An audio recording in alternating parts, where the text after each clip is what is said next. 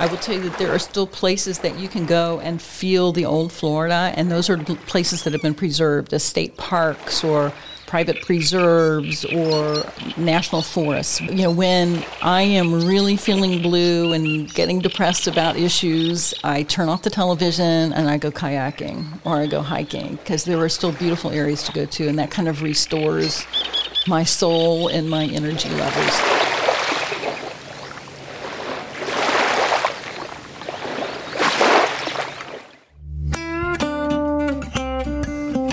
Welcome to Forum Beyond the Pages, the podcast that tells the stories behind the stories of Florida Humanities award-winning magazine.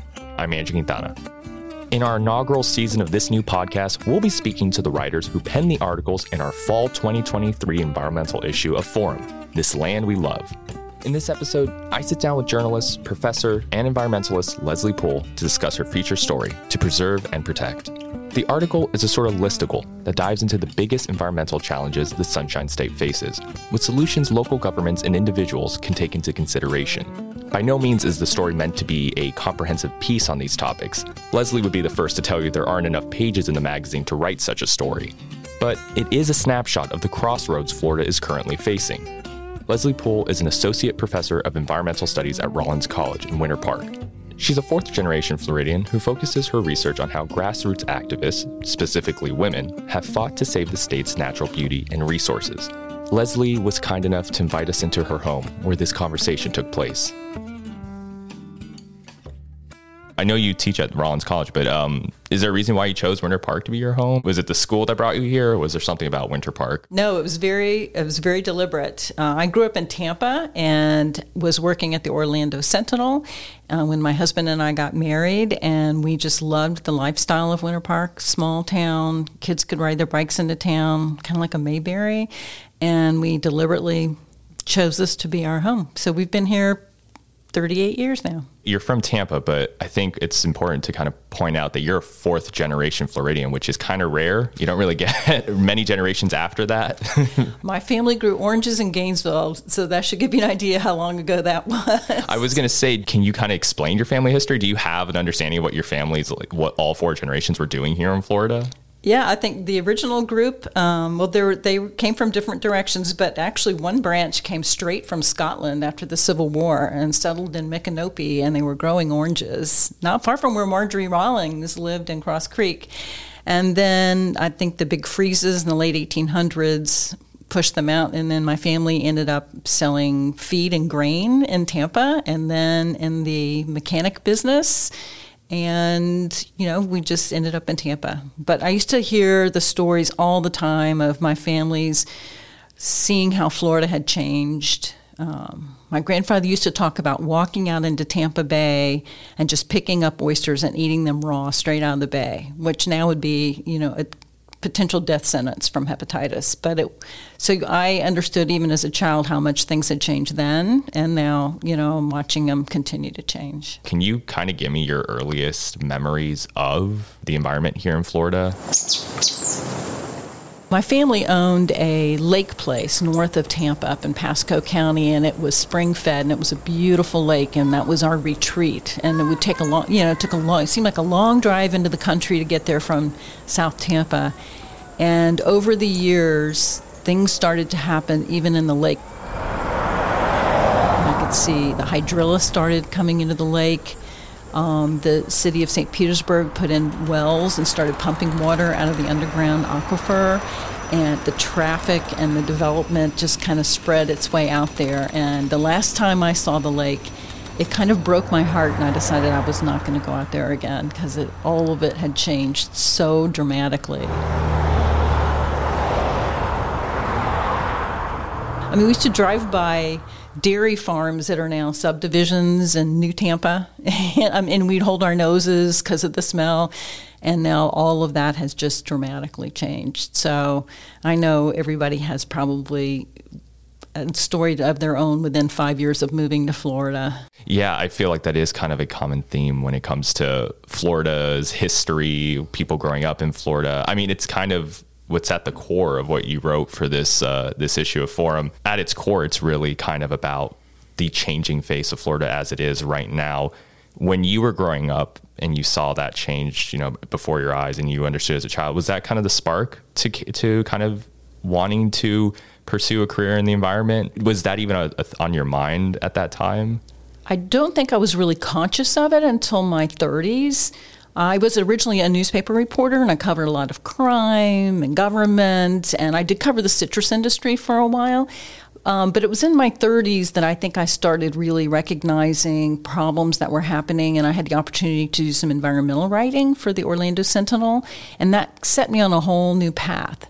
So that when I very late in life decided to pursue my graduate studies, the environment became the central focus of that. At the time when you first started writing about the environment, what were the topics really about? Was it kind of what we see today? The one story that really rocked my world was when the Orlando Sentinel gave me a credit card and sent me on the road for 2 weeks. I was to drive the perimeter of the state of Florida, and I was supposed to be looking at silly, what would you say, old touristy spots. But pretty quickly, I started recognizing instead that the story really wasn't these old tourism areas that were falling apart. It was the coast that was being developed. It was incredible sand dunes in the Destin area that were being turned into condominiums. I drove the whole coastline of Florida all the way through Miami. I interviewed the woman in Miami Beach who was in charge of the historic preservation, who was fighting at the time to save those old hotels. And I remember standing on Miami Beach in January, and there wasn't a soul on the beach because the area just wasn't, it was considered all decrepit and nasty. And I was thinking, there's some beautiful places in Florida that we don't appreciate, and there's some beautiful places in Florida that are disappearing rapidly. And I got to learn from scientists about different species that were endangered. And I mean, it really was a rapid education. And ultimately, we did some special sections at the Sentinel and suggested that the state needed a serious growth management regulation. The state of Florida passed a Growth Management Act that we thought was going to be the answer, was going to help control growth, to preserve natural areas around the state. I remember standing in the Capitol Rotunda, and we were all cheering. We were so excited that it had passed.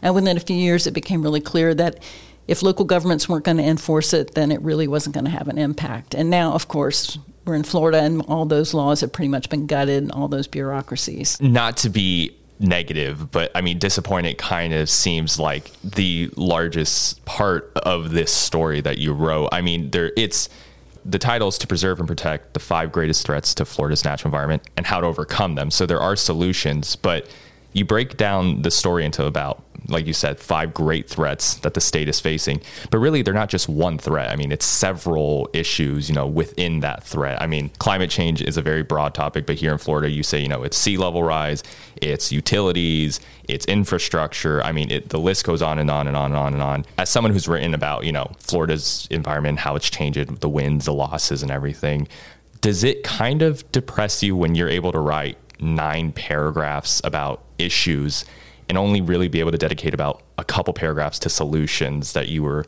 able to discover? Well, a good journalist stays within their word count, but yes, I could have written pages and pages and pages on each of these topics. But, what we wanted to do is give people a sense of what the issues are, and also to not make it completely hopeless. The very definition of an environmentalist is that you're an optimist because you think things can change. And I remain that. And I believe that in our hearts, everyone loves natural Florida. That's why we are here. That's, what drives tourism here and drives people moving here is our natural beauty. And I think that if you help people understand ways that they can get involved and make a difference, then I think we do have an opportunity to save a lot of what's here. As you said earlier, being an environmentalist is kind of being an optimist. And I think one of the ways you talk about that optimism is kind of early on in the story when you quote a New York Times newsletter, I believe, where you say this is kind of like the opportunity of a lifetime. I think it's the exact quote, with the way headlines are kind of talking about all the issues going on in the world. And why would this be the perfect time? Well, we could be approaching the tipping point. Now it's becoming evident. You see it on the news every night. You see wildfires. You see heat domes. Whoever thought of that? Now we're having governments that are having to institute, cooling measures for people. It is there. It's in front of us. We can see it. We can almost touch and feel it. And so it isn't this abstract idea. We now ought to have the opportunity now, because it's becoming obvious, that we can rally together and work together to come up with some solutions. I think my favorite quote in the piece is, and I think we were talking about it earlier, I quoted it, "Newark with palm trees" was the way it was Florida has been described with its recent growth, which I think is an apt description. With the research into solutions, with Florida kind of becoming this metropolitan state with 3 mega cities that people are moving to every day and it's booming, did the solutions that you looked into really, do they go in hand with a Florida that's booming this big? Is Florida's environment meant to take this much stress from people moving here? Well, we don't know, do we? I mean, we really have no idea. Right now, the count is, it varies, but right around 1,000 people a day, new people in Florida. That is an enormous stress. And really, most of this happened after World War II. So this is rapid and within the last century. We really don't know where this is taking us to. But on the bright side, Florida has preserved more land than any other state in the United States. 25% of lands have been put into preservation, which is fabulous. A lot of people think if we can get to at least a third of our natural lands being preserved, we may be able to hold off any kind of huge, catastrophe as far as water availability. I kind of liked how you mentioned earlier when you first started getting into environmental reporting, you talked about your time with the Sentinel and how you did a giant road trip and saw kind of bits and pieces of what Florida used to be like and what Florida was becoming. If you did that same road trip today, would your views change in any way? If you today were writing that story and were driving down the coast for this one story that you thought you were doing that wasn't about the environment, but then inspired you to start writing about the environment, do you think you would find that same inspiration today? I think I'd be in a larger panic because so much of it has disappeared in the interim since I did that writing. But I will tell you that there are still places that you can go and feel the old Florida, and those are places that have been preserved as state parks or private preserves or national forests. When I am really feeling blue and getting depressed about issues, I turn off the television and I go kayaking or I go hiking, because there are still beautiful areas to go to, and that kind of restores my soul and my energy levels to get back into it. And I teach this to my students as well. We need to get out sometimes and just remember what we're fighting for. What we're working toward is saving these areas and appreciating them. I mean, even just a butterfly in the front yard is pretty awesome to me.